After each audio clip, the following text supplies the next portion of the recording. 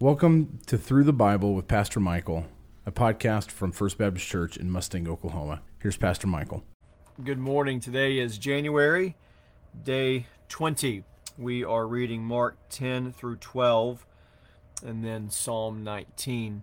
Again, one of the reasons why I really enjoy this reading plan is because of being able to read through books of the Bible pretty quickly, which I think is helpful. Sometimes even for those of us who are expository preachers, say for example you're teaching through the book of Ephesians, you can go through the book of Ephesians in 6 to 10 weeks, or you can go through Ephesians in 3 to 6 months, or you can go through Ephesians in a year for sure. And sometimes what can happen is you go so slow because you're trying to get as much depth as possible, which is good. But sometimes you can go through a book of the Bible if you're preaching on Sunday, and you go through this book and you have week after week after week that's good and helpful and deep and rich. But when you get to the end of the book, your people may not fully understand what that whole book is about as a whole. We've broken into so many individual parts that sometimes it's hard to get the whole picture. So if you're preaching through Ephesians and it takes you a year to get through it, every single Sunday could be very, very good and very helpful. But after a year, your people may not know the whole quick flow and be able to articulate concisely and precisely what the argument in Ephesians is about.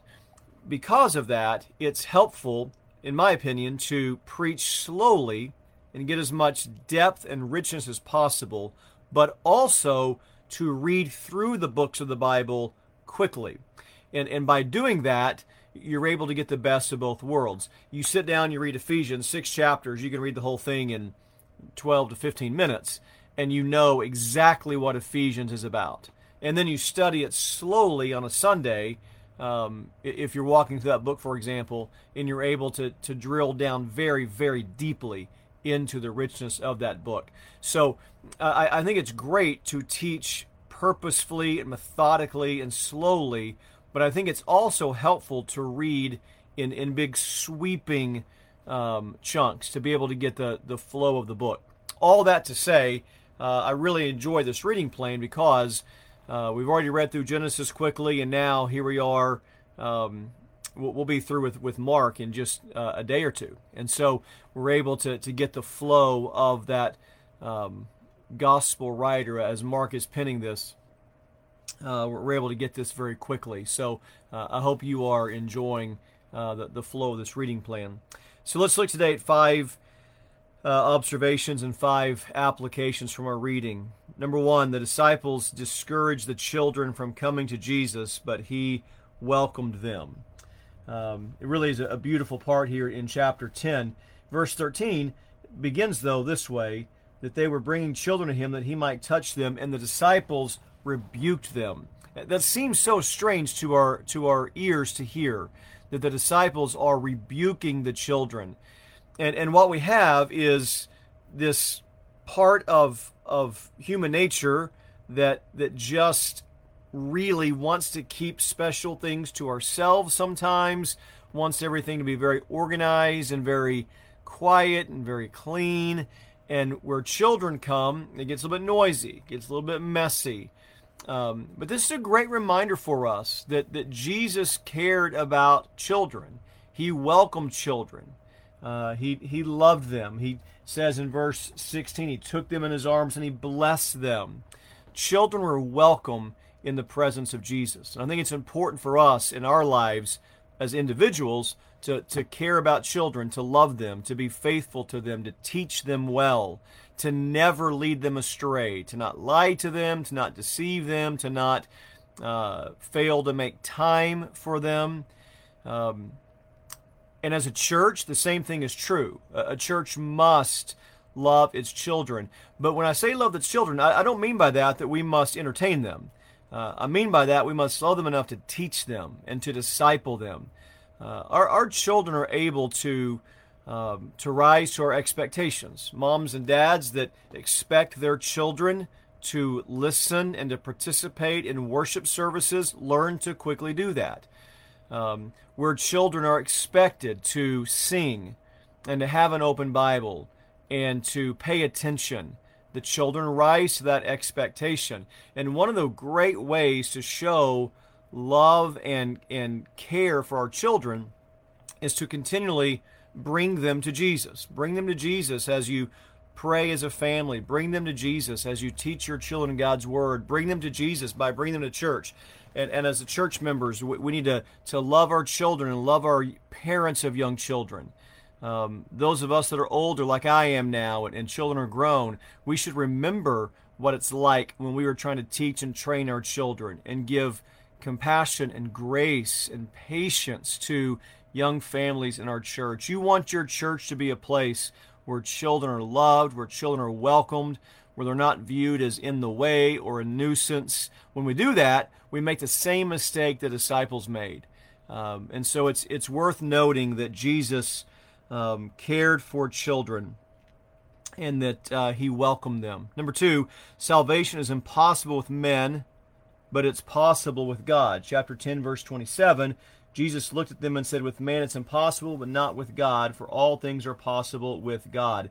And this great statement that all things are possible with God is actually, in context, that's Jesus' answer to the question of then who can be saved. Jesus says it's not about being religious, it's not about being rich, it's not about notoriety, it's not about any of these earthly things. And they were exceedingly astonished, verse 26 says, and they said, then who can be saved? And Jesus' answer is, with man, it's impossible. With God, all things are possible. Which is why, as believers, we should be quick to give all the glory, all the praise, all the credit for our salvation to God and to God alone. Number 3, the disciples were so busy arguing about which of them was the greatest, they were missing Christ's instruction on his upcoming crucifixion and resurrection. Jesus, in verses 32 to 34, is talking to them about the things that are going to happen to him. He's going to be mocked and spit on and flogged, and they're going to kill him, and after 3 days he will rise. And then right on the heels of this, Mark records for us that the disciples were arguing about which of them was the greatest and who can sit on the right and the left in the kingdom. And because they were so consumed with themselves, they were missing his instruction. I think that happens to us too. Sometimes we're so concerned with our own problems and issues that when we read our Bible, we're not really listening. Sometimes we come to church where the Bible's being taught and we're so concerned about our deadlines for the next week or things that we got to try to get done that we miss what the Lord wants to say to us in his word. We don't want to make that mistake. Fourthly, Jesus curses the fig tree as a metaphor for spiritually dead Israel. In chapter 11, verses 12 to 14, there's a fig tree and Jesus sees it. Now we're in April, and a couple of months away from when the figs would be in full go there. But what we do know is that even before they would be fully ripened, there would be these small little knobs of them that would appear called pagim. And what would happen is even a couple of months before the fig tree would be fully going, there would be these small little precursors that would be there that you could grab and you could eat. And the tree had all of its leaves. And so because all the leaves were there, the pagim should have been there. And when Jesus sees that, he uses that as a metaphor of Israel. That Israel's got all the leaves. From a distance, it looks healthy, it looks strong, it looks vibrant, it looks beautiful. But then when you get up close to it, what you see is there's no fruit. The picture of the fig tree is a picture of Israel being full of ceremony and empty and absent of fruit. It's actually quite a devastating metaphor that the Lord gives there. And then fifthly, we are to pray with faith and belief, but also to forgive others as we make our requests to God. chapter 11, verse 25. He's teaching on prayer, and he says in verse 25, whenever you stand praying, forgive if you have anything against anyone, so that your Father also who is in heaven may forgive you your trespasses. Yes, we are to pray with faith. Yes, we're to pray with belief, but we're also, as we pray, to be quick to forgive. One of the hallmarks of walking with Jesus is that you are quick to forgive. One of the characteristics of someone who truly is trusting in the Lord is that we pray with faith, believing that God hears us and believing that God moves in response to our prayers. But one of the ways you can tell our faith is sincere is that God's grace has so transformed us that we are quick to forgive. 5 applications from reading today. Number 1, do not walk away from Christ, for there is nowhere else to go. Chapter 10, verse 22. Speaking of the rich young ruler here, disheartened by the saying, he went away sorrowful, for he had great possessions. There he was, face to face, eye to eye with the Savior, and he just loved his stuff too much. He owned much stuff. We could say it even more precisely. The stuff owned him, and because it did, he walked away sorrowful. We don't want to walk away from Christ. There's nowhere else to go. Second, Jesus walked in front of the crowd on his way to Jerusalem because he was not afraid of men. Here's our application. And because of his work, neither should we. We should not be afraid of men either. It's a small detail in chapter 10, verse 32. They were on the road going up to Jerusalem, and Jesus was walking ahead of them. He was walking ahead of them. And they were amazed, and those who followed were afraid. Now that's an interesting detail that Jesus was walking ahead of them. It shows that he's full of resolve. It shows that he's full of confidence. At this point, they're just about a week away from Passover, leading up to the triumphal entry. Jesus, his disciples, and the others are on the journey with them, are on their way to Jerusalem. They go to Jericho. He meets Bartimaeus. He meets Zacchaeus. And then they're going to walk toward Jerusalem. And remember, Jesus has been prophesying about his death. He's been prophesying about how the people are wanting to kill him. And yet Jesus is not hiding and afraid. He's walking out in front of them. He leads the way. It really is a remarkable statement of the resolve of Jesus. And because Jesus is not afraid of man, neither should we be, because we are on his side, and more importantly, he is on our side as our Lord and as our Savior. Third application, Jesus deals with sin and sinners. Chapter 11, verse 15. They came to Jerusalem, and he entered the temple and began to drive out those who sold and those who bought in the temple, and he overturned the tables of the money changers. Jesus is there in the temple, and he sees that what's happening here is that the religious leaders are no longer trying to lead out in worship. It's all just about how can we rob the people, take advantage of the people. It's legalized extortion is all that's going on here. And the religious leaders are now just getting rich off of the people. And Jesus deals with that sin, and he deals with the sinners. Never forget that. God is not mocked. He deals with sin, and he deals with sinners. Number 4, the people of God are a praying people. Again, chapter 11, verse 17, he says, "Is it not written, my house shall be called a house of prayer?"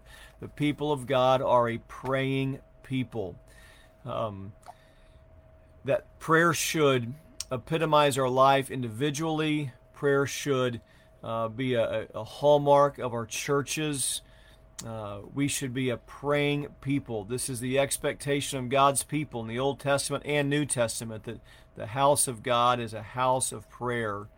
And that should be true of us. And then fifthly, we have everlasting life, because our God is the God of the living. In chapter 12, in verse 27, it says, He is not the God of the dead, but He's the God of the living. And right before that, it says, I am the God of Abraham and the God of Isaac and the God of Jacob. That's very interesting. He says, I am the God of Abraham, Isaac, and Jacob. Next sentence, I'm not the God of the dead, but I'm the God of the living. Meaning Abraham, Isaac, and Jacob are living. Why?